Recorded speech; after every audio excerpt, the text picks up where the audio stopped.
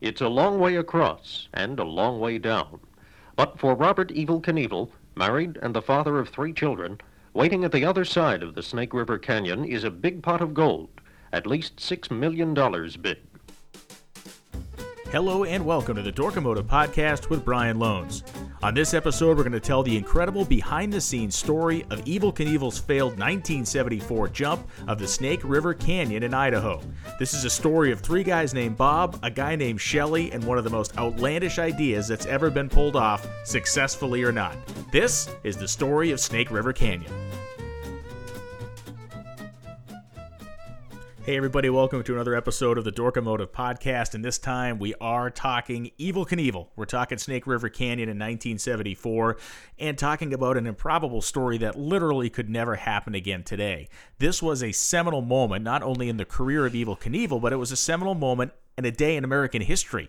Not just because what he was trying to do, but an event also happened on the same day that was even larger than the jump, but the jump was used maybe as a smokescreen to some degree to kind of lessen the blow in the media of an announcement that was made by the President of the United States. This episode of the Dorkomotive Podcast is being presented by NitroActive.net. NitroActive.net carries the best in nostalgia West Coast drag strip t-shirts as well as hot rod and car culture t-shirts from places like Moon Eyes, Laid Back, Lucky 13, SoCal Speed Shop, Hollywood Hot Rods, and more. They also have a massive inventory of vintage collectible hot rod, carcraft, hop-up, popular hot rodding, drag racing, superstock, and drag illustrated magazines, as well as classic and vintage photos. Visit NitroActive.net for all your vintage hot rod and drag racing needs. Use promo code DORK in checkout and save 10% on your next purchase at NitroActive.net.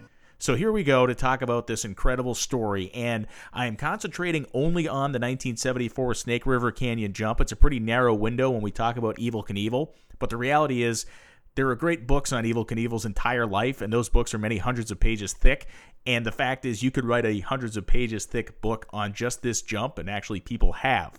So that's why I'm going to keep a very tight window here. Evel Knievel's career began really in earnest in the late 1960s. He began getting paid to jump over things on his motorcycle right about 1967, and he grew to a point of stardom that is almost unachievable in 2020. It becomes very difficult to explain how famous a guy Evel Knievel was at the height of his career, which quite literally came in 1974, both literally and figuratively. But he was as famous as Muhammad Ali. He was as famous as world leaders. He was known far and wide for this ability, bravery, insanity of jumping motorcycles over things, trucks, cars, occasionally sharks and snakes and things of that nature. But Evel Knievel's road to Snake River Canyon began back in that 1960s, late 1960s time frame, and it began at a bar, supposedly. He was drinking at in Butte, Montana. And the more he drank, as he says, he kept looking at this picture of the Grand Canyon, and the more he drank, the smaller the canyon looked. So initially, he started telling people at his events as he was going around that someday he was going to jump the Grand Canyon. And he actually pursued this idea to the point of getting meetings with the Bureau of Land Management and the U.S. government to actually get permission to jump over the Grand Canyon. The government said, absolutely not are we going to condone this, let alone sanction it by giving you our official permission. Knievel, kind of undaunted, then went looking for another place to jump. Now remember, Evel Knievel is from Butte, Montana. He understands this kind of western country maybe better than most people gave him credit for, and he finds a spot in Idaho called the Snake River Canyon. And this Snake River Canyon would become a central theme in his life for years. And it would become a situation that we've all been in our own lives. We've all gotten ourselves into a jam at some point. Most times, for us normal human beings, it's a jam that's more annoying than it is dangerous or not something that makes the national news. But maybe you've promised something to somebody, maybe you've agreed to do something that you don't really want to do, and you kind of force yourself to do it just to make sure that you complete what you said you're going to do. In the case of Evel Knievel, he promised the world he was going to do something, and when the time came to actually try and do it, he regretted it immensely. Evel Knievel, make no mistake about it, was pretty much positive he was going to be dead by the end of September 8th, 1974. You'll find out why as we get through this story. But the build-up to this jump is ultimately even more impressive than the jump itself, which, as we all know and history has shown us, was an abject failure.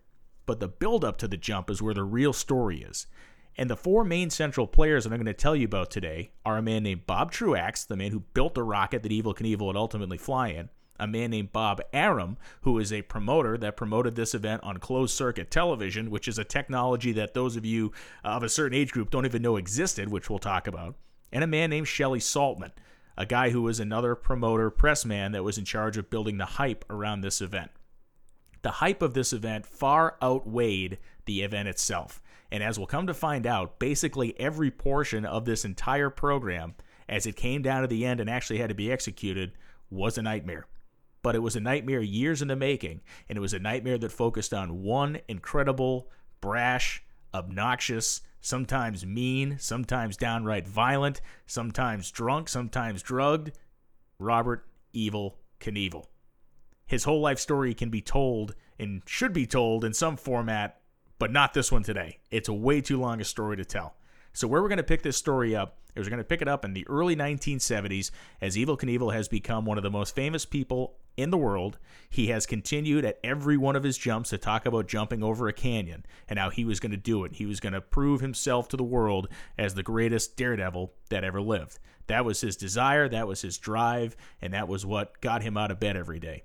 Ultimately, it would be the thing that kept him from sleeping every day and that scared him halfway to death and almost brought him to that unfortunate end. He survives the jump. I'm not trying to give you the spoiler alert here, but I'm going to do it right now so you understand what we're dealing with here. So by the early 1970s, Evel Knievel, as I mentioned earlier, has become one of the most famous men on the planet. He has a line of toys that are selling millions and millions of dollars in revenue a year. He is making so much money that he doesn't know what to do with it. Well, actually, he does. He ends up spending every single dime he ever makes. Part of that is because he's not sure if he's going to live to see next week, but he lives an incredibly flamboyant lifestyle. He has a mansion in his home city of Butte, Montana. He has all these cars. He has airplanes. He has an incredibly custom-built Mack truck. He was very loyal to Mack trucks his whole career. They built him the custom rig. Most of the jumps he did over trucks were Macks. They were kind of intrinsically linked, he and Mack truck. The endorsement deals, they made a movie about him. They made 2 movies about him, both of which are absolutely horrendous, but they're fun to watch because of their just badness. There was one called Viva Knievel. A guy named George Hamilton actually played him. If you know anything about actors, George Hamilton does not exactly strike anybody as an Evel Knievel-esque figure. I mentioned earlier in the show that it's impossible to really sum up how famous he was. And the reason that is because we live in a world where you can become famous in 2020 with relative ease. You can have a viral video get 20, 30, 40 million views. You can do things that reach a mass audience really instantaneously. The overnight fame, if you will, actually is a thing in 2020 for some people. They go from obscurity to being nationally or internationally known in a span of days, sometimes even hours. Back in 1970-ish, 1967, 1970, somewhere in this time frame, that wasn't really the way it worked. The way you became famous during these times is, one, you got to get yourself on television. You had to get a mass market of eyeballs in front of you, and you had to work the road. And Evel Knievel did both of those things. He jumped his motorcycles with regularity, crashed with regularity. He became very famous for, of course, the Caesar's Palace fountain jump, which he crashed on, and some of the most incredible slow-motion footage of all time was captured when he failed to make that jump, and that kind of rocketed him to fame.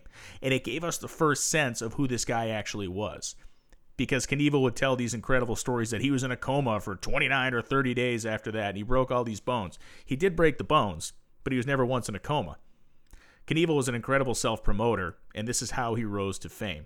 As soon as he recovered from the Caesar's Palace jump, he was able to continue jumping, and he was able to land deals to get on the Wide World of Sports television show with regularity, and this helped grow his popularity and his crowds absolutely massively. We're also talking about a time in United States history that the country is in a bit of a rough patch. We're coming off an oil crisis. The Vietnam War had ended in its ugly way, and there was a bit of a national crisis, a crisis of confidence in the United States. And here comes this swashbuckling guy with his motorcycle doing these amazing things and halfway killing himself and scraping himself off the ground and doing it again and again and again with ever-increasing lengths, ever-increasing danger, ever-increasing complexity. And people gravitated to Evel Knievel for a multitude of reasons, but at the end of the day, he was a larger-than-life personality who actually did the things he said he was going to do. Whether he succeeded or not was almost immaterial. He got more fame when he crashed and recovered than he did when he actually landed these jumps. But here was this guy who was saying outlandish things and then trying to pull them off. And we learned more about this guy as he would do more and more television. He would say crazy things. He would say a lot of stuff. He had the red, white, and blue leathers that he adopted. And that became his signature look. He would tell kids, don't do drugs, stay in school. He was this seemingly on the surface like all-American superhero guy. And you could buy his toys, and you could buy his bicycles, and you could buy his little kid version of his outfit that he jumped in. I mean, it was Evel Knievel fever, and it was on the order of, as I mentioned before, anybody on Earth. This guy was recognizable instantaneously, and he would do crazy things. He would walk into a bar and buy the entire place a round of booze, or he would, buy stuff for people, and he would do all this stuff that he knew the value of self-promotion. And he also knew the more he talked about jumping this canyon, as outlandish and insane as it seemed to be, the more kind of steam he got behind it. And Knievel knew he would not be able to pull this jump off on his own. He was going to need a network of people to help him promote it, to help him sell it, to help him market it, and to help him pay for it, because it wasn't going to be cheap. What he's projecting or proposing to do is to build a rocket of some sort to launch himself over this Snake River Canyon, a distance of basically, he was planning on covering about 3/4 of a mile. By the time you get off the ramp and get over the canyon and land, we're talking about a 3/4 of a mile distance. So we need to start talking about the vehicle that he's going to do this in. And the vehicle is called the Sky Cycle X2. And there were multiple Sky Cycles built by a guy named Bob Truax. And Truax will become the first major player in our story, and a guy that we're going to hear from in his own words a little bit later on. But Bob Truax was a captain in the United States Navy, and he was a guy that was on the forefront of many early developments in the United States rocketry programs. He worked on things like the Polaris missile program. He worked on different rockets that predated some of the best-known NASA projects. So things like the Viking rocket, I mentioned the Polaris missile, the Thor missile. These were bleeding-edge projects, but they were not space projects. They were military-style projects.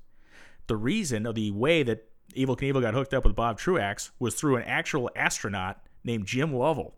And Jim Lovell, if you're a fan of the United States space program, which I am, Lovell is a guy who had a very decorated career going into space. He was the first guy to ever go into space 4 times. He was the captain of the mission on Apollo 13. He was the guy that was in charge of that program, the famous failed mission to the moon where they had to save themselves, and they were as they were circumnavigating the moon trying to repair their spacecraft with only what they had on hand in space. So Jim Lovell was a fan, if you can believe it, of Evel Knievel, and through the conversations he had with Lovell said, hey, you should talk to this Bob Truax guy. This guy he's sharp, he knows the drill, he knows rockets, and I think he's the guy that should build your vehicle. So Bob Truax becomes the constructor of the Sky Cycle X2 and the other Sky Cycles. The other Sky Cycles that were attempted to cross the canyon as test shots, and the ones that crashed into the canyon without so much as a prayer of getting over to the other side. What Truax built was a steam rocket-powered version of an aircraft drop tank. So we know the drop tanks that hang under the wings of airplanes are auxiliary fuel tanks. They're big, can hold a couple hundred gallons of fuel or 100 gallons of fuel. And they're aerodynamically shaped, obviously. He took one of those drop tanks, made a steam rocket that he put in the back of it, and then he added a couple little canard wings in the front that were controlled by foot pedals. He added a manual parachute release that was a kind of a dead man handle. We'll get into all that in a few minutes. And he projected that this rocket, with its 5,000 pounds of thrust set at a 58-degree angle on a 100-some-foot launch ramp, would achieve a height of a couple thousand feet in the air, would glide over top of the canyon. Knievel would release the parachute, and there was a shock absorber on the front. Not kidding you, a shock absorber on the front of the rocket that would land face down, and the shock absorber would suck up most of the impact of the rocket falling out of the sky at about 15 miles per hour, give or take, with the parachutes unfurled. It is as crazy as it sounds. And again, it's insane to say it in 2020. It's mental to say it in 1974. We'd only gone to the moon in 1969. So this idea of shooting a private person up in a rocket, granted not one that was going into space, but a rocket, was unfathomable. And that made it all the more juicy for the folks at home to watch.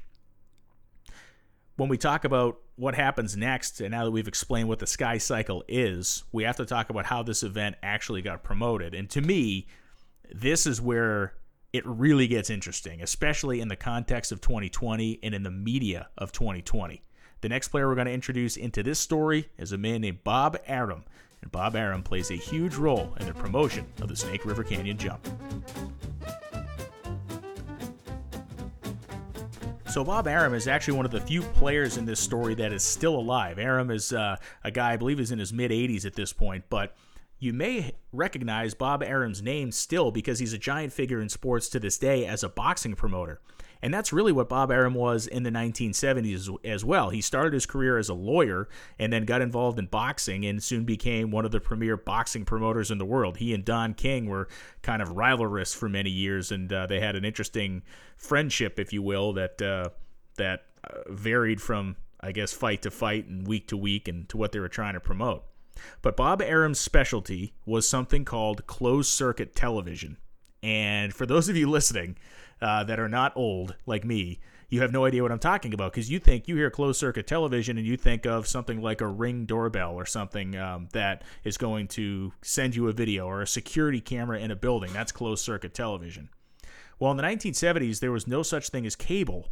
There was no such thing as pay-per-view. So what people would do previous to pay-per-view is you would host events on closed-circuit television. And what that means is you would broadcast the event to movie theaters or to arenas that people had to pay admission to see.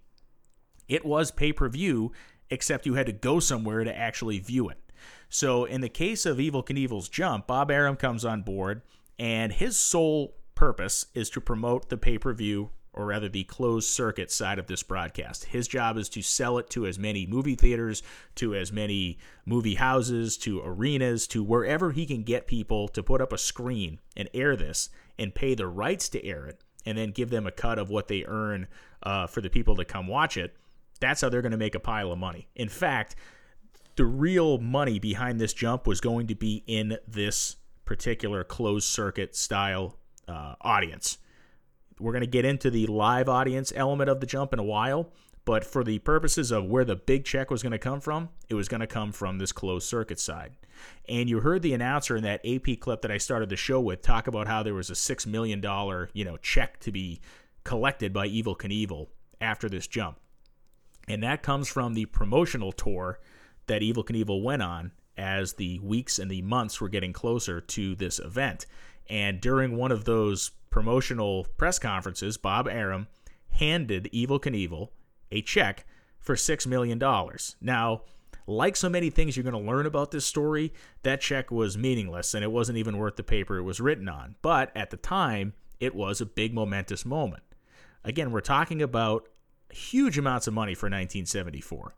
When we start to talk about a projected total earnings of this event at being somewhere between 20 and 25 million on paper before they had it, you're talking about $140 to $150 million of current money.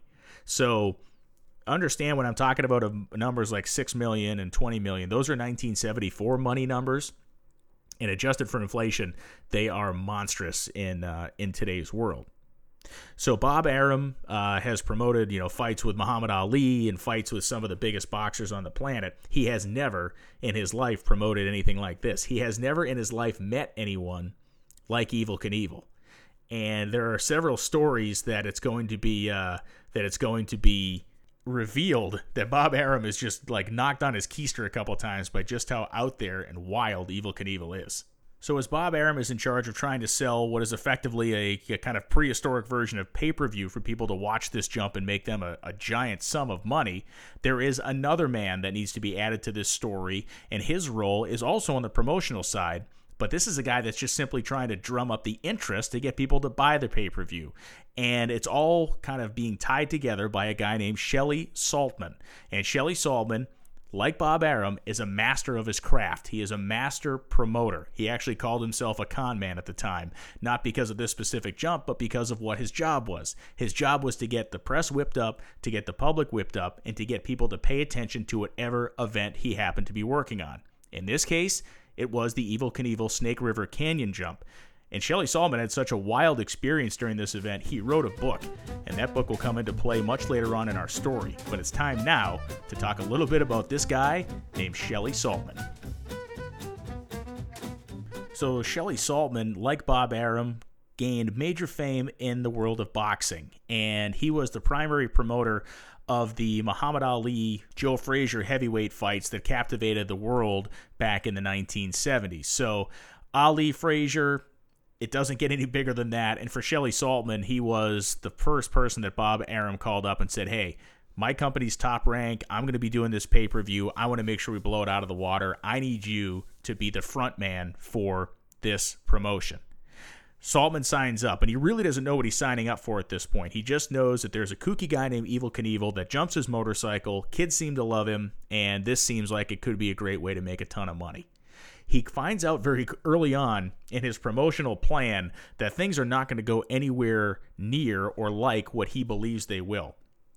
Leading up to this jump, they had the most insane kind of march around the country in a Learjet than you can possibly imagine. For weeks on end, basically without stopping, they would go to 4, sometimes 5 cities a day and do press conferences with all the major newspapers, radio stations, and television outlets.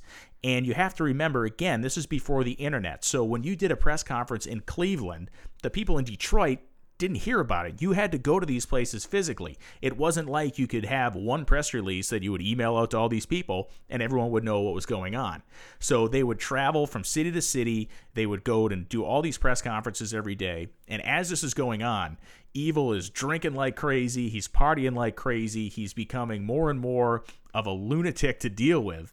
And he is saying things at these press conferences that are just like mind-bogglingly crazy. For instance, they're at a press conference and he's talking about how successful his toy line is, okay? And the toy line was making him millions and millions of dollars. I'm going to quote from Shelley Salmon's book, On the Road with Evel, and this is from a press conference experience. There were dozens more questions, the same questions that would be asked at every press conference for the next 2 weeks. Evel answered them all in his Knievelish version of Casey Stengleese. And then he disclosed his idea for a new toy. Next year, I think the Ideal Toy Company is going to make a lot of Evel Knievel toys, and I think there'll be something that you'll be proud to have your children have.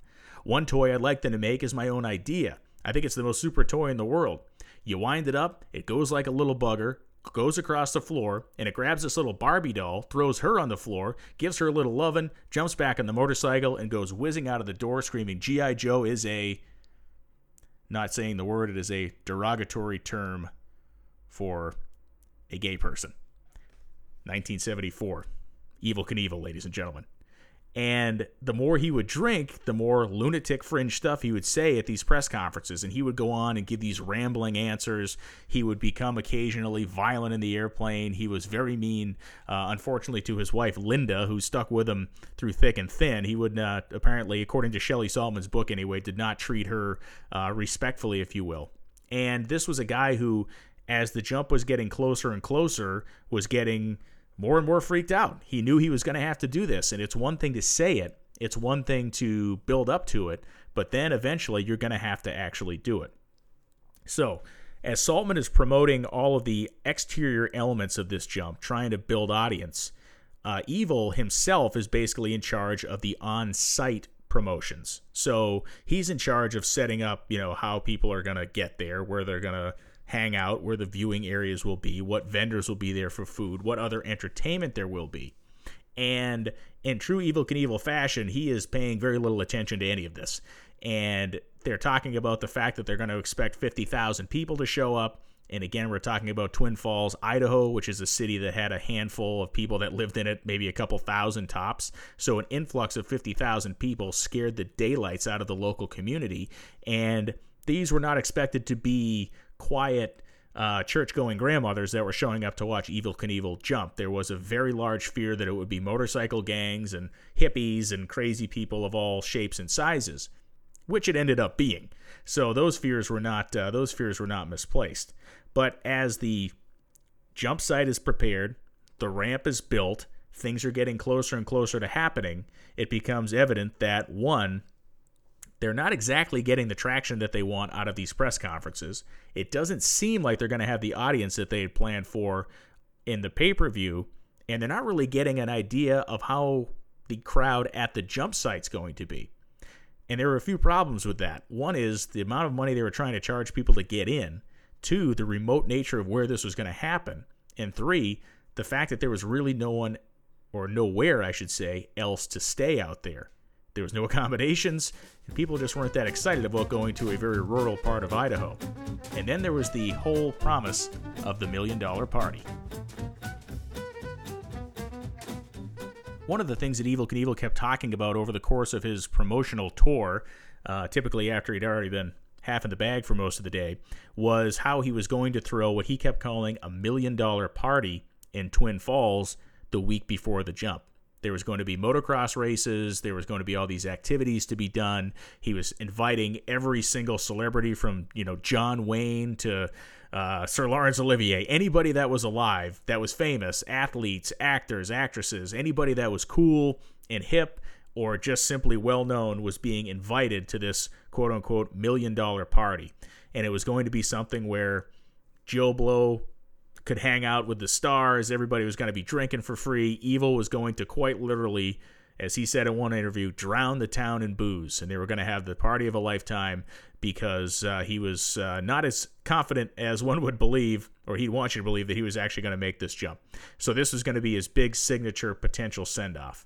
And once again, jump time keeps getting closer. There are no celebrities responding to show up. Nobody's really making an effort to get out there.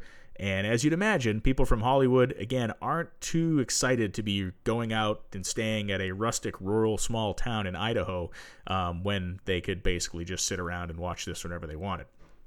Initially, ABC is who Evel Knievel was trying to get to broadcast this jump on television. And he wanted way too much money, and they said, no chance. This is not worth that much money.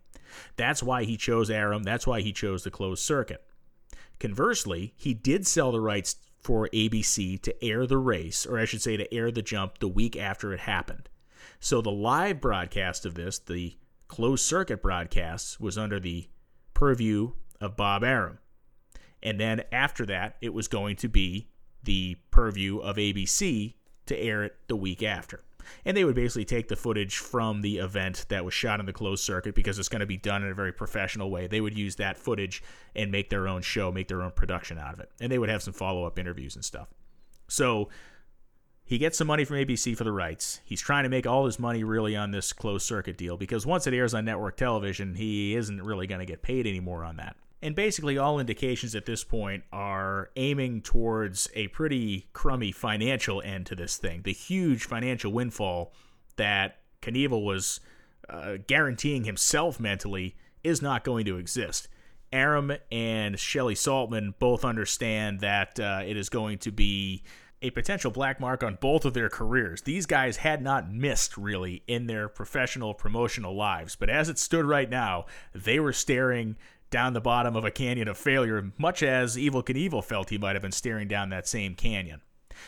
The last couple days leading up to the jump, he becomes very irritable, he becomes very moody, he becomes a guy that is certainly very freaked out about what's going to happen. He is the guy that has put himself in this jam, and he knows he can't get out of it. He knows that if he doesn't sit in the rocket, if he doesn't hit the button, if he doesn't try to fly over the canyon, he is completely finished. He knows that if he does try it, there's about 1 million different ways he can die and only one way that he can succeed. And these odds are not looking very good. The other thing that's not looking good is his in-venue crowd. The tickets were about $100 in today's money, and they were more if you were going to camp there. So people, one, decided they weren't going to pay. Some people just kind of crashed the gate and didn't pay anything. All of a sudden, biker gangs and stuff started showing up. The crowd was, to say shocking to the folks of Twin Falls, Idaho, would be an understatement. And it was maybe 10% of what they expected. They were expecting 50,000 people. About 5,000 people had gathered at the jump site in the day or two leading up before the jump. There were some vendors there. There were some beer trucks there. And there was a lot of debauchery and craziness going on at this site. Now we move to the day before the jump. And this is Evel Knievel, in his own words, the day before he attempted to leap Snake River Canyon. And you can believe that he's making this up for the media, but having read extensively about his mindset leading up to this moment, having read extensively about the preparations and the failures leading up to this jump, I believe the sentiment you hear in Evel Knievel's voice at this moment is everything and totally human. It's a monster. And I think you all know now by looking at me, I wish that I didn't have to do this and I wasn't here. I mean, there's no more clear way to say it. He literally stood in front of a throng of media at the jump site, and he said, I wish I didn't have to do this and I wish I wasn't here. But he couldn't be anywhere else. He had to be there, and he knew he had to go through with it, and that is where, in my opinion, the exasperation and the desperation in his voice comes from. He knew, despite the fact you have Bob Truax, the rocket engineer, who has built this contraption, one of a couple, the other ones have failed already, this is your last option. You know you have him on your side. You know he's smart. You know that Jim Lovell, the astronaut, kind of picked him and worked with him on a couple of things. But you also know that nothing has gone according to plan. The massive crowd you're expecting hasn't really materialized. The money that you think is coming isn't really going to get there. And then things take a turn for the severely worse the night before the jump. Several hours after he does this interview, he flies home. He's been flying in and out of the site. He's been taking a helicopter from the airport, and he's been flying home to Butte, Montana in the evenings to be with his family. So Knievel leaves, and the sun's going down. And the beer vendor, there's a couple of trucks full of beer, of course. The beer vendor, because of the fact that his sales are not what he expected them to be, and because of the fact he is probably going to lose his shirt here, decides to change the price of the beer. He apparently went from $1 to $2 on the beer cost. That was a tough move, because what happened next was a riot. And these thousands of people charged the beer vendor, flipped the trucks over, took all the beer out of the trucks, and then set them on fire. And as this is happening, they start to turn their attention to the TV compound where the cameras and the equipment are that are going to record this event. Bob Arum, Shelley Saltman, and about 3 or 4 other guys rush back to the TV compound. Between them, they have like a shotgun and a couple of pistols, and they are listening to thousands of people, rowdy, drunk, and out of control, getting ready to storm the gates and come into the TV compound.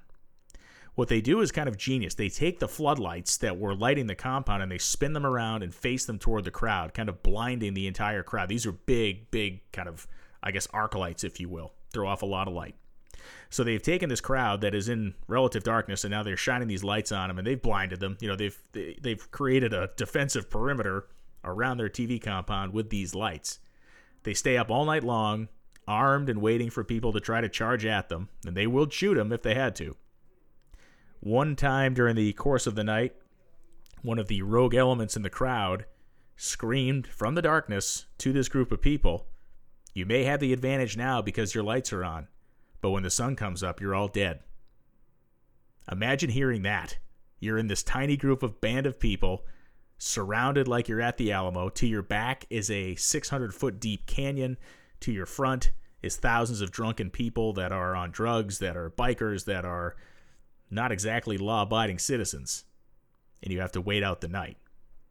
Somewhere during the night, they come up with a plan, and they execute on this plan when they recruit the Hells Angels to become their security. What they did was they were able to find a bunch of orange kind of material, and they tore the orange material up, and they made armbands. And so the bikers, the ones that were friendly and on their side, all tied these orange bands around their arms, and that would identify them as the security force. The supposedly Hells Angels did it because of their respect for Evel Knievel. They weren't expected to be paid or anything, but they did this out of some sort of, apparently, sense of duty.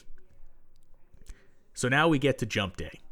And now is when we're really going to dive into the classic audio from this day, because it tells a fantastic story. And the audio that you're going to be hearing is from the actual closed-circuit broadcast that was then later broadcast on the ABC network to show this event. And even that deserves a little bit of a story.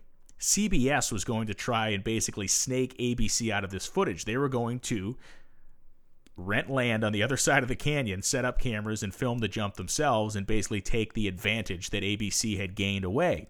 And they said, hey, you can't stop us. It's public property. We can rent this land and use it for whatever we want.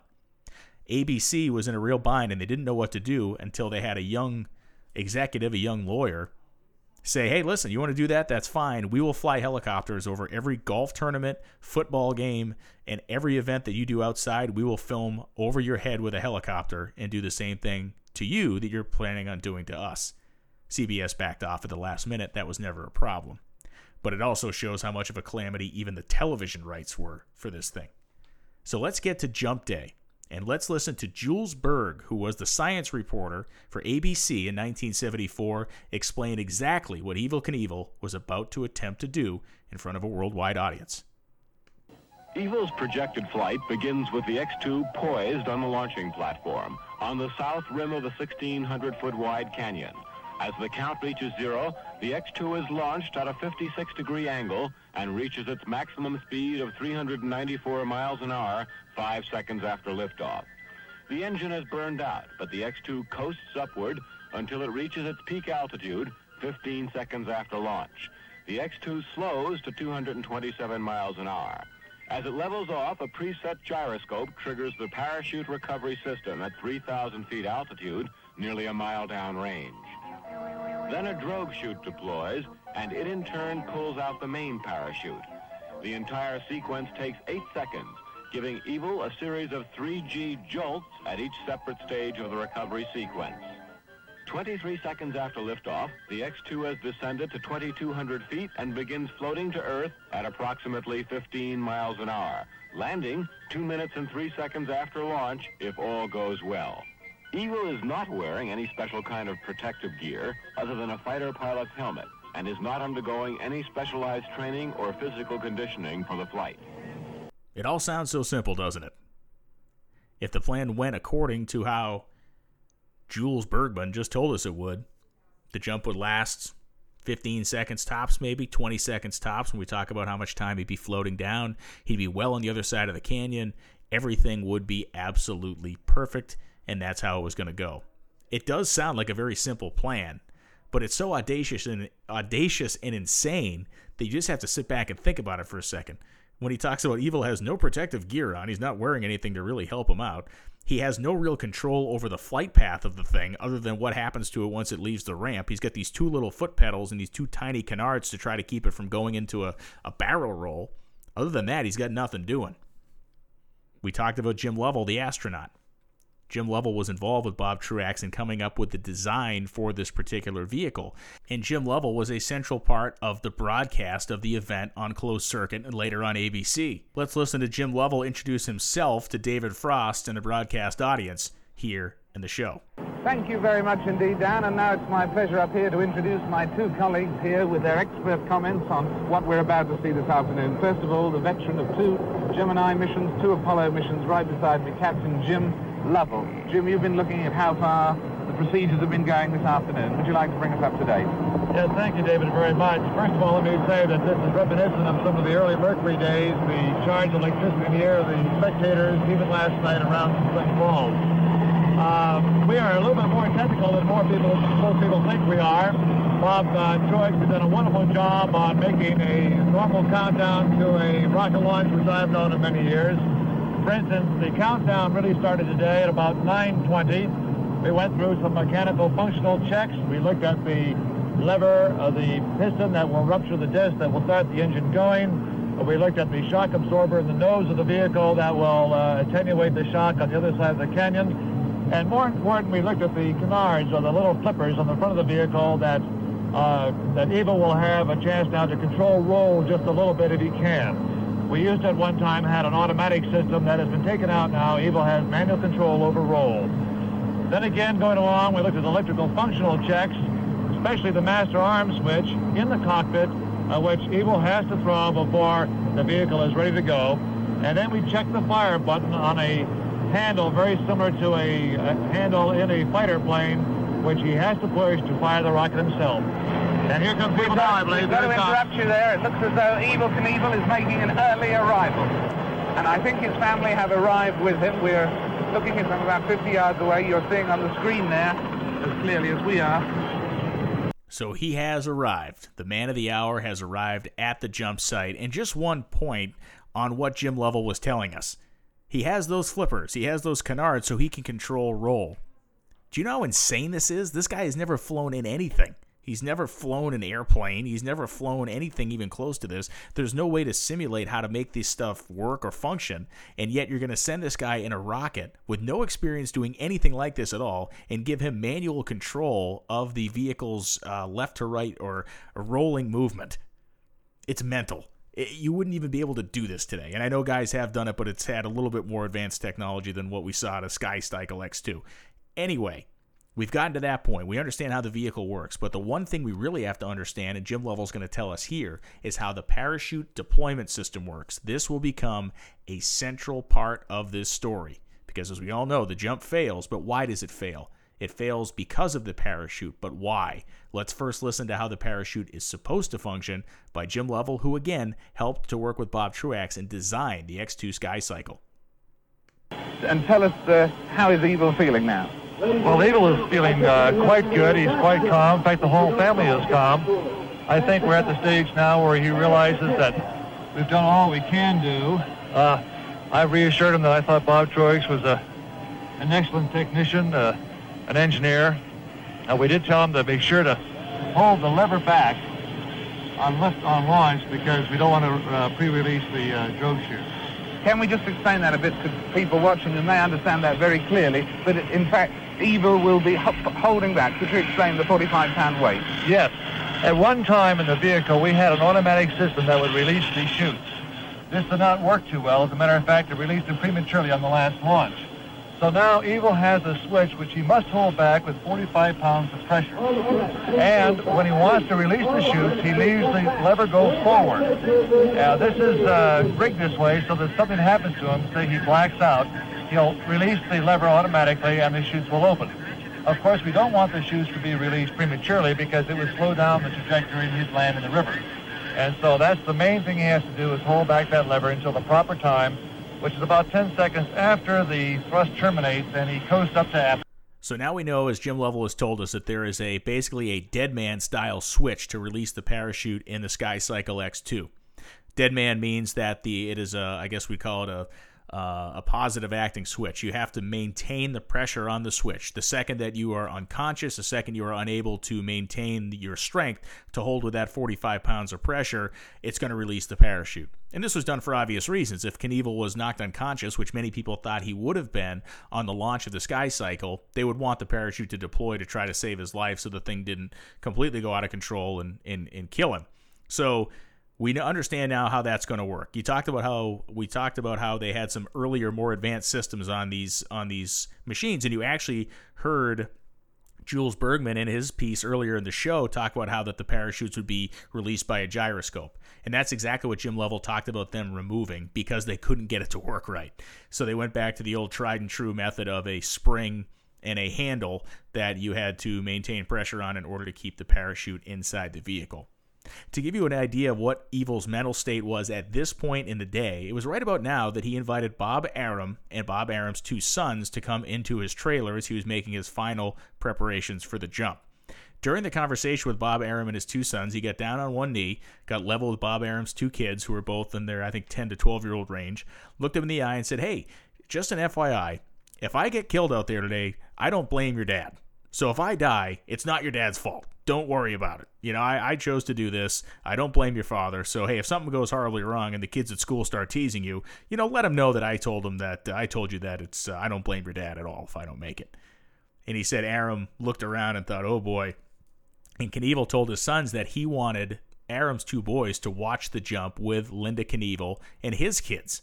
And Bob Arum said, "No way, baby." As soon as they left, Arum took his kids and got them the heck out of Dodge, and they were watching from a remote location somewhere, but they were not in the thick of the madness, apparently. Two kids that were watching the jump live and in person were the sons of then President Gerald Ford. And that's going to be an interesting tie-in we'll get to in a little while. So now we advance on to the next phase of the day, and you're hearing the helicopters whirring overhead. You're hearing the kind of hustle and bustle of this jump. Now it's time for a conversation, an interview with David Frost. Frost, the English voice you've heard, is the host of the show, and at this time in history, David Frost is one of the, if not the most famous interviewer in the world. He interviews famous people, and he gets the good stories out of them.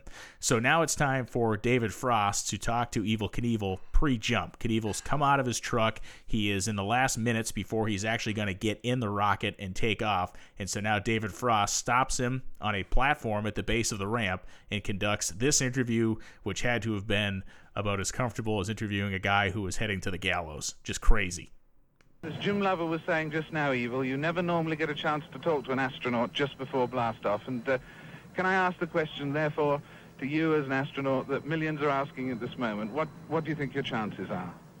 I think my chances right now are 90% go. I've got a team behind me with Mr. Truax and all the boys that are 100%, and I think we'll do it. I wish the wind wasn't blowing so hard, but I think we'll do it.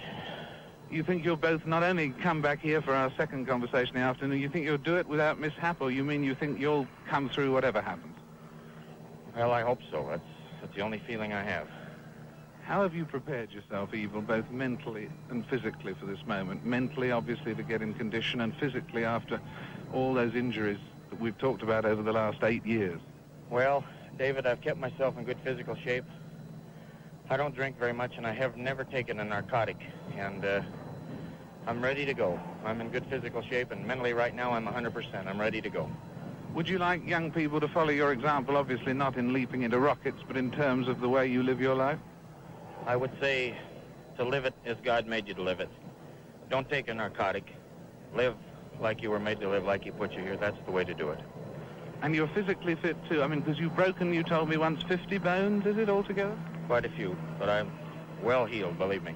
Now, what are the number of things you've got to remember somehow or other to do in those vital few minutes in the rocket? How many things have you got to do? There are a number of them. When the master switches the T60, I've got to release the parachute pin, or Mr. Campoy does. We've got to get everything ready to go. T-minus 30.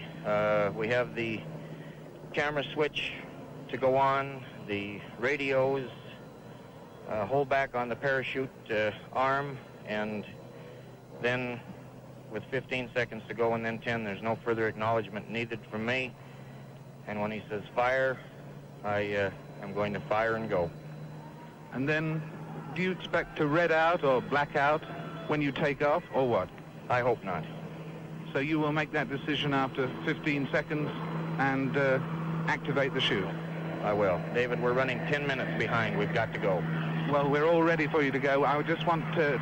Father Sullivan is waiting to say a prayer up here, because you wanted, I know, there to be a prayer before you took off, and you've obviously thought a lot about life and death. Are you afraid at this moment? I've never been afraid in my life of dying under any circumstances. I believe in God. I believe in Jesus Christ. I'm a Christian, and I think that it was my duty, which I did just a moment ago, to myself, to thank God that I lived in a country like this, and that when I look up that ramp and see that Old Glory flying there in front of me, that I could thank God that I had a chance to be born here, to do this. And as far as the dying goes, if I have to hit that wall over there on the other side, I think that maybe I would rather do that than become the victim of a senseless tragedy. I'd rather be busted into the wind like a meteorite and not become just dust. I think that a man was put here on earth to live, not just to exist. And today is the proudest day of my life. I'm living a dream that they thought could never be done, but it'll be done. And that closing end of the interview with Frost is this classic Evel Knievel. If you've ever listened to him speak or seen video of the speeches he would make before and after his jumps, the idea of, I'd rather flame out in front of everybody than just fade off into nothingness, and that kind of just kind of crazy bravado is what defined this guy's life, and it's what made him a hero. So he maintains this right to the end, and he does say he's 90% confident that he's going to make it. I don't even think he believed that, and certainly other than maybe Bob Truax and Jim Lovell, and I'm not even sure they believed it, because Bob Truax was asked point blank if he would ride in the thing he built, and he said no. So that gives you Truax's level of confidence in the whole operation. So following on the timeline, he does the interview with Frost, and then he gets into a little seat, the same type of a seat that you see people when they paint the side of a ship. The guy hangs off the side, and he's on the little hanging chair. Well, if you can imagine, they have one of those hanging chairs dangling from the end of a crane, and they're going to lift Evel Knievel up into the rocket. He could have climbed up into the rocket. There were ladders on the side, and there's a couple guys on those ladders that are helping him get in this thing. But there was a company that sponsored the crane and paid money, so that's why they used the crane. Apparently that they wanted to make sure that the check cashed and that company got its moment of fame in this whole process. So what happens at this point when Knievel is being hoisted, if you will, into the rocket, is that this just ridiculous song begins to play. And it's a song about Evel Knievel. And during the playing of this song, there is a poem that is recited by Knievel in his own voice. It was pre-recorded, obviously. And the name of the poem is Why.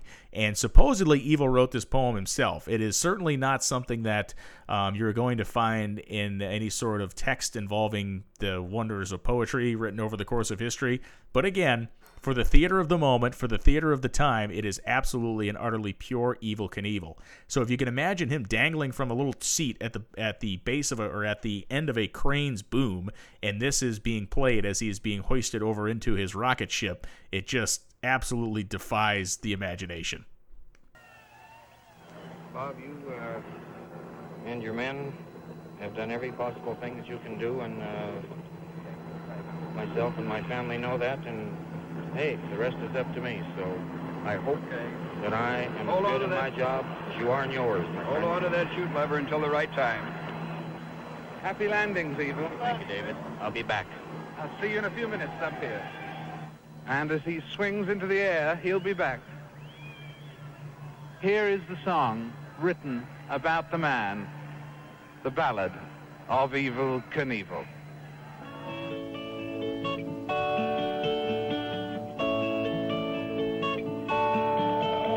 He lives from day to day, never thinking about tomorrow. His body shows the scars fate has dealt his way. The strong yet simple man, riding on the edge of danger, secure in prayers that God has heard him say. He can move a mountain, leap across the winding river. Once he's made his mind up, there's nothing he won't try. There's something deep inside him, lusting for the thrill that drives him. Yet he knows someday he's gonna have to face that canyon in the sky. Everywhere in this world I go, no matter who or what I know, the people, they look, and most of them stare, and I wonder if they really care. You see this king with his golden crown? Some of them smile, but most of them frown. Each time I was hurt, they all said, that guy is lucky that he's not dead. And they were right. But I wanted to get up, to try it again. I kept telling myself that I knew I could win. So I'd close my eyes, and to the Lord I would pray. Oh, help me, God. Let me walk someday. And he did. Every stitch on every scar that just brought me closer to my dream afar. To be a man and to do my best, to stand alone is my only quest. Success is a term that has broad use. For you and I to have none in life, there's no excuse. For you to do what I do is not right. But for me, it's not wrong. What I've been trying to tell you all along is that it's got to be. So, if you wonder why, the answer to that is that just like you, I've got to be me.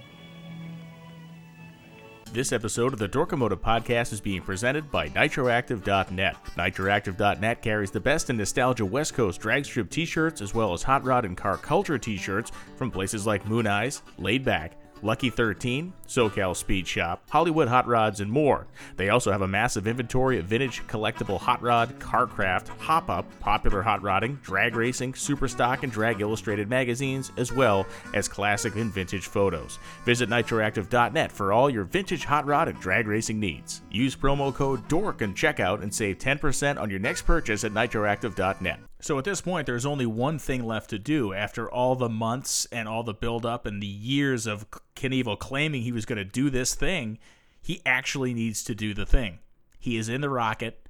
It is solely in his hands. And we will find out in front of God and everybody whether or not Evel Knievel and his small team of merry men, promoters, rocket builders, and astronauts alike, have done a good enough job of creating a vehicle for him to clear the Snake River Canyon. This is what the jump sounded like. 3, 2, 1.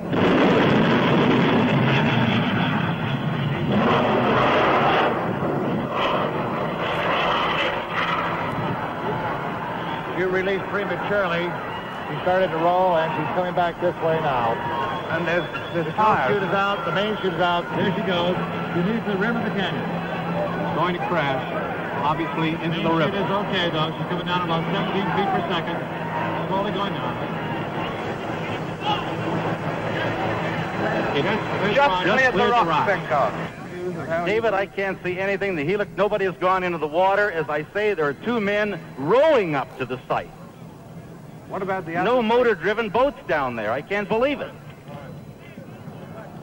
Well, that river, again, we'll repeat, is about 15 to 18 feet deep. The helicopter should have a recovery crew on board, plus there should be boats down there with a recovery crew. Where is the recovery helicopter? What news do David, I am very scared. What news do we have of the recovery helicopter? Denny, you'll let us know as soon as we get even a radio. The nose of the craft appeared to hit on the side of the canyon. Perhaps we can see it again on slow motion. Here we go. Yes, the chute released just about before he cleared the end of the ramp. That's right, Len. The chute deployed, and it was in a reef position. Then just as he cleared the ramp, 2 seconds later, it brought out the main chute. It reefed, or de-reefed, 2 seconds, and the main chute was out. Still while that engine was firing. The craft appeared to spin as soon as it took off. I think Evel is in the helicopter. So now we have seen the jump. You have heard the jump here in this podcast, of course. You can find the video of it on YouTube if you'd like to actually watch the event. The rocket, as it's heading up the launch pad, has the parachute fall out. And despite the fact the drogue chute, the small chute came out and then pulled the big parachute out that would ultimately cause his forward motion to cease, the thing made it basically over the canyon. It is the most incredible video to watch all the different angles of this thing, but he basically made it over. And then the major parachute blossomed, and when that happened, the wind, which was blowing 20 miles an hour in his face, carried him all the way back across the canyon and into the opposite canyon wall, basically where he just launched from. He then plummeted in the canyon with the parachute blossom, bouncing off the wall of the canyon and landing about 8 feet away from the river. The video of this is incredible because you can see him struggling inside the vehicle to get his belts released, and he couldn't do it. If the Sky Cycle had landed in the water, Evel Knievel would have drowned at the base of Snake River Canyon. He came within 10 feet of basically being in a watery grave because he was packed so tightly into the vehicle he could not access the seatbelt release. And for years, I always thought that he let the parachute out early. For years, the narrative in my mind was always that when the G-force hit and when that thing started to take off, he let go of the handle, and that was it. Or he was knocked unconscious, or some other human physical reason was the cause for the failure of this jump. And I was wrong. And I'm going to prove it to you that I was wrong, and I'm going to prove to you that anybody says that he released the parachute himself early is wrong as well, because there is not only video, but audio proof that he didn't do that. It was a vehicle failure that caused Evel Knievel's Snake River Canyon jump to end in disaster and not in glory. But before we get to the reasons of that, we have to go back to some crazy audio. Knievel has been fished out of the vehicle. He has been saved. He has been brought back to base camp by the rescue helicopter. He is being swarmed by throngs of people, and he is now being interviewed by the guys on the broadcast to try to figure out what the hell just happened. You got to remember, this guy basically almost died about 2 minutes to 3 minutes before you're going to hear this particular interview. And this was not some gentle floating trip down into the canyon. This was a vehicle that was bouncing off rocks. If it had landed one way, it would have crushed his skull into the rocks in different places, but he has survived it, and the scene has become a calamity. Fences have been knocked over. The crowd rushed to the edge of the canyon to look down and see what was going on. It is incredible that nobody fell in during the process of the jump because everybody ran the fences over and went to see what was going to happen as the vehicle descended into the canyon. So now let's catch up with Evel Knievel, having survived the Snake River Canyon jump, and he is beginning to feel some of the ignominy that will come from the legacy of this failed attempt. I don't know what happened, David. You don't know? I don't know what happened. The machine, it turned sideways, and Ron Chase, who was in charge of the parachute, told me if anything happened, if I saw the canyon wall underneath me, for Christ's sake, to blow the chute because something had happened. The machine had gone sideways on me and was going to turn the wrong direction. So and you did you pull the parachute yourself? I just tried to steer and then I felt like a brake, and I didn't realize that the chute was opening. I didn't know what happened. All I know is that the jolt I got on the original blast off just... And were you still in the craft when it hit the ground? It hit down there 2 or 3 times. I couldn't get my seatbelt undone because of the position the thing put me in when it blasted off, and I thank God I didn't go into the river. Boy, I could have never got out of it. Right. Did it go into the water or hit the water? Be careful.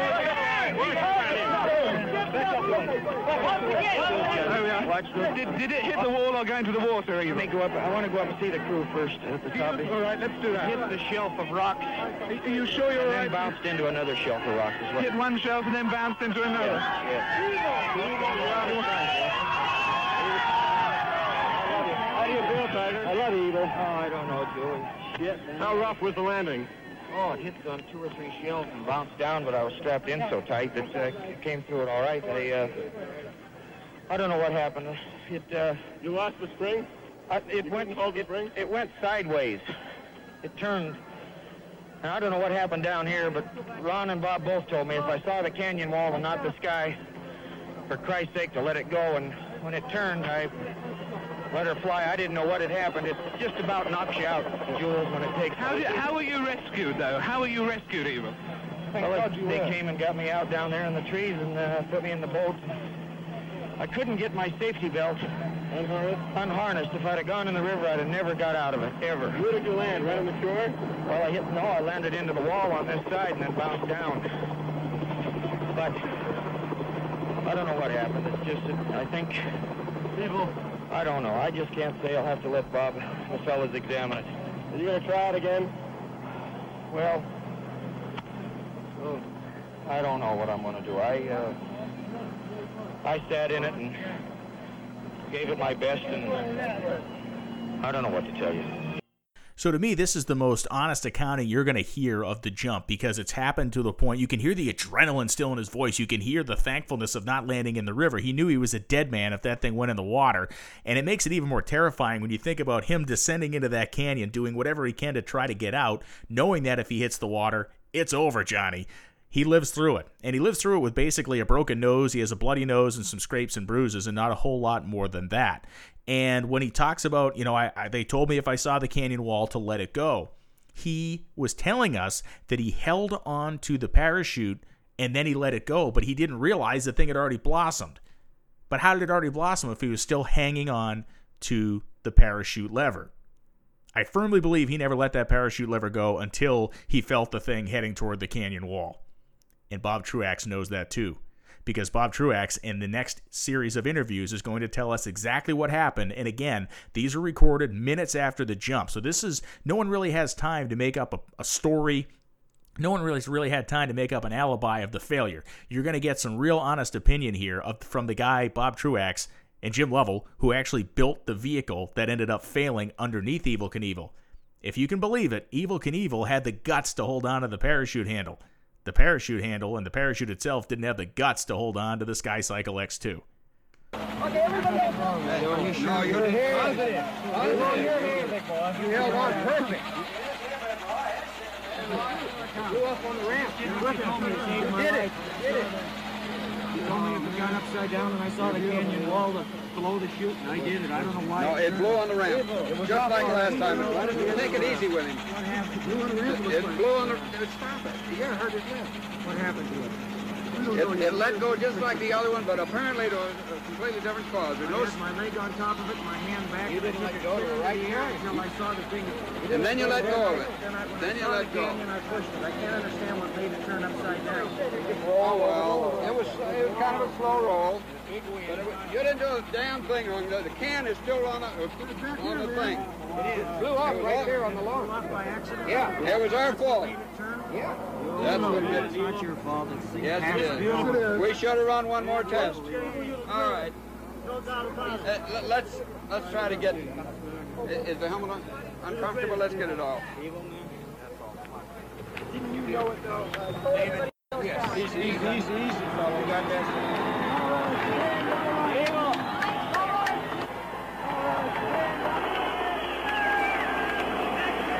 There's Evel about to be embraced by his father, Robert Knievel Sr. We'll try to talk to Bob Truax himself in a minute. Bob, what happened? Well, this right here is the cover to the parachute canister. It obviously came loose much too soon, right on the pad, because it was impaled on this part, which goes up the rocket nozzle. So it must have detached immediately, either because of a pressure differential between the forward and after side of it created by the rocket jet, or because the weight of the parachute and the G's, the inertia of it, caused it to pull the lid off the can. This cover wasn't supposed to come off until he was at apogee at 2,500 feet when he released the parachute, right? That's right. And so the rocket went up, the engine thrusting madly, and the parachute dragging behind and trying to slow it down. It trailed right out. Yes, it deployed immediately. What you're saying is that the force of the G's at liftoff and the suction created by the engine slipstream probably pulled this off. That's our best guess at this time. And so the emotional, traumatic Sunday at the Snake River Canyon had reached its end, not the way Evel had hoped, nor the way some people had feared. And so there you have, to me, the final irrefutable evidence that Evel Knievel did not, under any circumstance, let go of the handle.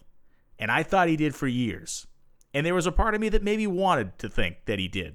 Because this is a guy who you have to respect for his bravery, you have to respect for his guts, you have to respect for the gumption that it took to promote himself and do the things he did over the course of his life. But he's a tough guy to root for when you actually get down to the base of Evel Knievel.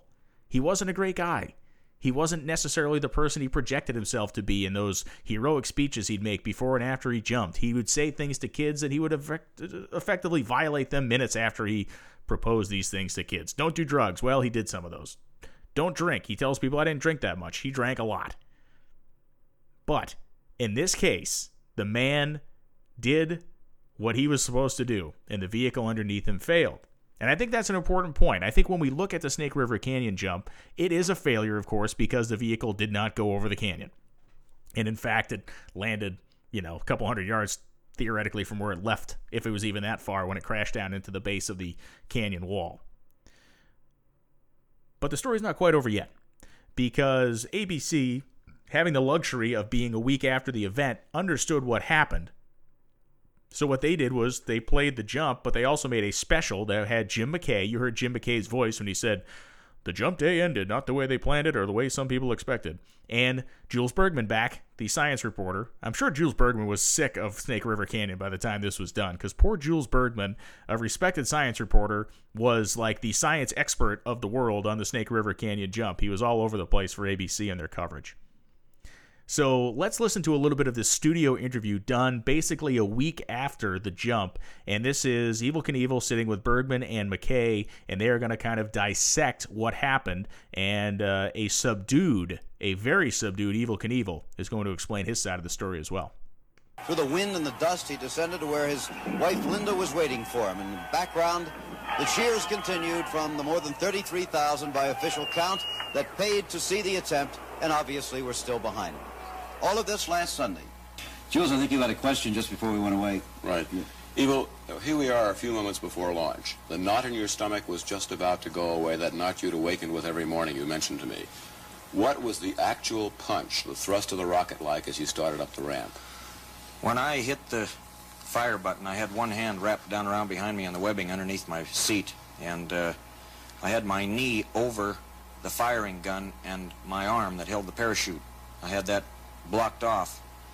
When I punched that fire button and that thing hit, I saw the flag coming right at me, the American flag, and it went underneath me, and all I saw was blue sky, but then I lost all perspective. I may have blacked out, I don't know. But I did come to with that jolt, and it was like brakes being put on, and I was upside down, and I saw the canyon underneath me, and I looked at the stopwatch they had strapped to my leg, and I saw that there was only 9 or 10 seconds gone by.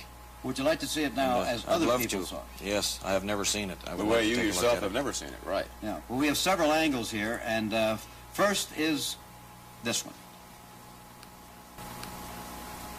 This is a slow motion shot, I guess, of the takeoff. Look at that chute come out behind that thing. And you can see clearly the chute did come out on the pad, Evel, long before you could have released it. Well, Jules, I never fired it. I'll tell you that. I never had a chance. There's no doubt about that in anyone's mind who was there and saw the parachute can cover afterward.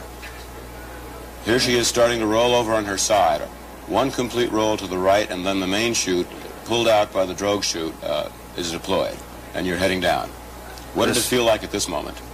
Well, right then I knew, I could see, I was over the side of the canyon and then the river coming back in at me, and Ron Chase was on the microphone telling me, take your visor and raise it, and I tried, but there was such a tight squeeze in that cockpit that I could only rip the visor off, which I did. I ripped it away with my hands and then tried to get to my safety belt to find out where it was, so that if I went in the river, which I thought I was going, yeah, what do you think your chances were right here of living? Jim, I want to tell you something. I could not get to the safety belt. In other words, I couldn't find it. How big a jolt was that impact? Well, I hit a glancing blow there, and I dropped down another 65 or 67 feet, so I'm very thankful that parachute didn't collapse when it hit there, because, you see, I hit that rock wall and then dropped down. I was 7.5 feet from the water when they finally got to me. So with the seatbelt not opening to get me out of the thing, I would have gone to the bottom of that river, and it took us 6 months to find the first sky cycle. I don't know how soon they'd have found me, but if I couldn't have got out of it. Now here's another fantastic view from behind as you shoot off the pad. I see the vehicle is rolling in the air. You see it rolling immediately, and you see the chute out immediately. You see that darn pilot chute came loose also. You see that? And the shrouds are twisting. Here's where people like myself thought they could see you struggling to get the visor up and down the cockpit. I was tearing it. You can see I'm trying to get my arms above, out of the cockpit, and I was getting the visor away from my eyes. Are you in slow motion? There's the parachute canister already out. Blew the can right off the back. Instantly, wasn't it? Yeah. See, it started to turn when I got over upside down, and I could see the canyon below me. And here's where I felt the brakes. I didn't know what had happened. I just couldn't figure out what the hell had happened because my knee and my hand were frozen on the ejection system. I just didn't know if I'd blacked out or if I was going into the canyon. You can see your arms there the way you were trying to get out, right there. I wasn't trying to get out. I was just trying to rip my visor off and trying to get my safety strap in hand so that if I went into the water, I could have a chance to get out of the thing. But so you at no time planned to jump out of it? We thought we were going to go across. Bob Truax came to me and said, Evel, if you want to call this thing off, you don't owe me a dime. And we all looked at each other and smiled, and Ron and Bill Sproul and Facundo Campoy, they all said, Evel, you're going to make it, and I got in it with that thought in mind. That's all there is to it. Why didn't you want to use the personnel chute? Well, we just felt that I would ride it all the way in. I didn't want to parachute out of it. I said I'd try and ride it across and nosedive it in, and that's what I wanted to do. And, you know, if there's any seed of equivalent benefit in this adversity, I can only tell you that it's still my being alive, and I, under all circumstances, regardless of what happened, do not feel that we failed, and I do not feel ashamed in any way to have been defeated by a canyon as beautiful and as mighty as the Snake River Canyon. That's all there is to it. Well, here it is from one of our helicopter cameras. It sure is beautiful. And there is a launch now from the helicopter camera. Boy, it's on its way across to. And you can see the chute slowing you down. You can see the headwind carrying you back in now. The wind had gotten very gusty. I just, the last words I said to Bob when he left the blast-off pad, I said, Bob, what is the wind? He said, 12 miles an hour, gusting to 15 and 18. I said, do we have a chance? He said, yes. If it will go all the way, you're going to make it. And, do you feel that you went actually across the canyon before you started to drift back? Oh, yes. Yes. I mean, at 18 miles an hour, it blew me back in, and how many seconds you can figure out how much ground I covered. Here's your impact. You got to remember, Jim, that parachute all the way open acts like a huge sail on a sailboat. It carries the vehicle right back. We had a great recovery team in the bottom. My own pilot, Mr. McCullum, and all the fellows that were on recovered the thing. Look at this shot now. It's from the other side, looking back, from another helicopter. And again, you see it start down and then backwards. What a strange feeling it was when that parachute opened. When I got upside down, I was trying to work those little flippers to turn the thing, and when I pressed on one, I thought, boy, somebody put the brakes on. I thought, what the heck? They didn't tell me there was brakes on this thing, because I had never known that the parachute systems came out. Are you getting a kind of emotional reaction watching this again for the first time? Oh. Does it look better or worse? Or I've lived with this thing for so long that, you know, I look at it and obviously I was disappointed, and not knowing what happened, I thought I'm going to be blamed for a premature parachute ejection, which I did not make, and there were a lot of things going through my mind. Now there's the impact on the side of the canyon. You're sliding down toward that rock shelf at the edge of the river. That's where they ended up finding me. Okay, well, there's a few separate views of what happened at the Snake River Canyon last Sunday. In another minute, we'd like to ask you some personal questions about Evel Knievel, the man, how you feel, and so forth. We'll be right back. Would you do it again? I am a motorcycle jumper, not a sky cycle jumper. I had to earn the money to build the sky cycles to jump the canyon, and I said I'd do it, or try it, once. I never said I'd try it twice, and I see no point in it. I don't feel that the canyon defeated us, and I think I'll withdraw for a while, but maybe you have not heard the last of Evel Knievel. And so there you have it, in so many ways, the story, the epilogue, the ending of the Snake River Canyon adventure for Evel Knievel. It was, in many ways, the most glorious failure in stunt driving, stunt jumping history. Ken Carter, a voice that you actually heard, one of the voices you heard on some of the footage or the audio footage that we had on the show, is another stuntman, and he's the guy who attempted to jump the St. Lawrence Seaway in a rocket-powered Lincoln in the late 1970s, which will probably be the subject of another Dorkomotive. But in terms of an epic build-up, an epic show, and an epic failure, it really doesn't get any bigger than Snake River Canyon. And this moment would come to define, in many ways, the career of Evel Knievel, because when that rocket reached its absolute pinnacle height that day at Snake River Canyon, it absolutely 100% marked the height and popularity of Evel Knievel's career. He would go on to jump again several times with notable jumps. Wembley Stadium in London, of course, the famous jump where he crashed and cleared the buses, crashed, broke his pelvis, and with a broken pelvis said, "I walked in here, I'm walking out of here." He retired, quote unquote, in Wembley Stadium, but he did jump again several more times, most famously Kings Island. The Kings Island jump was his last major league huge accomplishment. It was the longest jump he ever made, and at that point, he had really kind of peaked, if you will. He had run out of ideas, not necessarily ideas, but certainly had run out of the gumption needed to continue to do this to himself, and you can't blame him.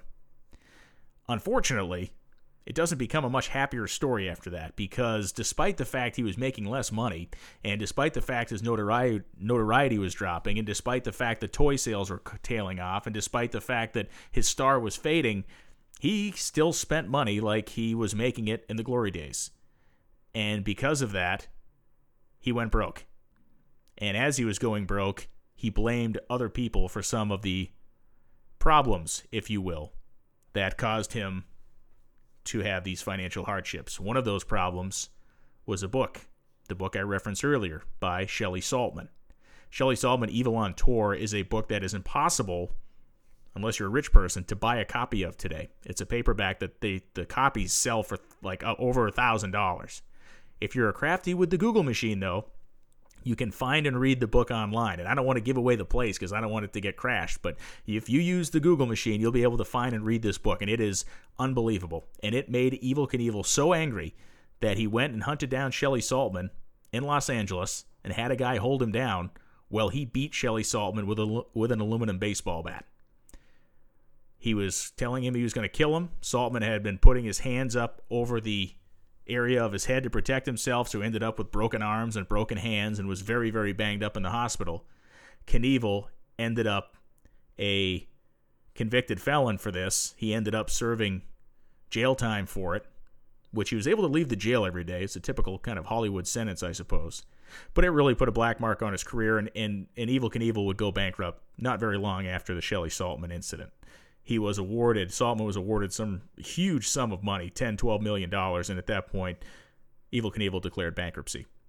Evel Knievel died before he turned 70 years old, and a lot of that went back to a couple of factors. He had problems with his liver. His drinking was very heavy during his time in his career, and it got even heavier after he had stopped on the motorcycles.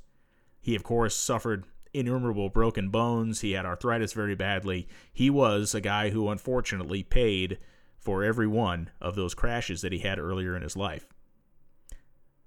And the epilogue to the real jump story, the real weird twist, is this. I mentioned that Gerald Ford's sons were on hand at Snake River Canyon to watch the jump in person.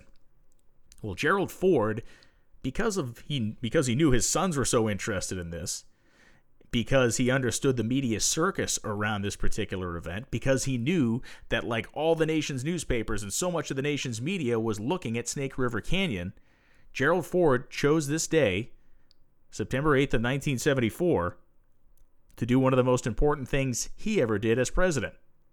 September 8th, 1974, as Evel Knievel was trying to jump over Snake River Canyon, President Gerald Ford was pardoning President Richard Nixon of any and all crimes he may have committed during his time as the President of the United States.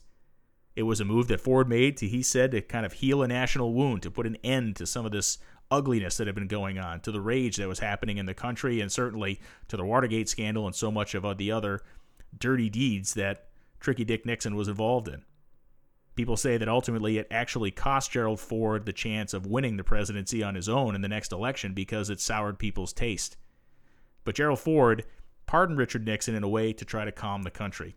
And he made that announcement on the same day that Evel Knievel was trying to fly over Snake River Canyon and had captured the attention of America. People felt as though they had been ripped off. People at the jump site felt as though they had been taken advantage of. The proposed parties, the proposed activities, the proposed fun and frivolity kind of turned into a dusty, hot, rustic nothingness for the folks that actually went and watched the jump on their own. You heard Jim McKay mention there was 31,000 people there. There were not 31,000 people there. 5,000 to 10,000 maximum. and it goes down in history as a failed jump.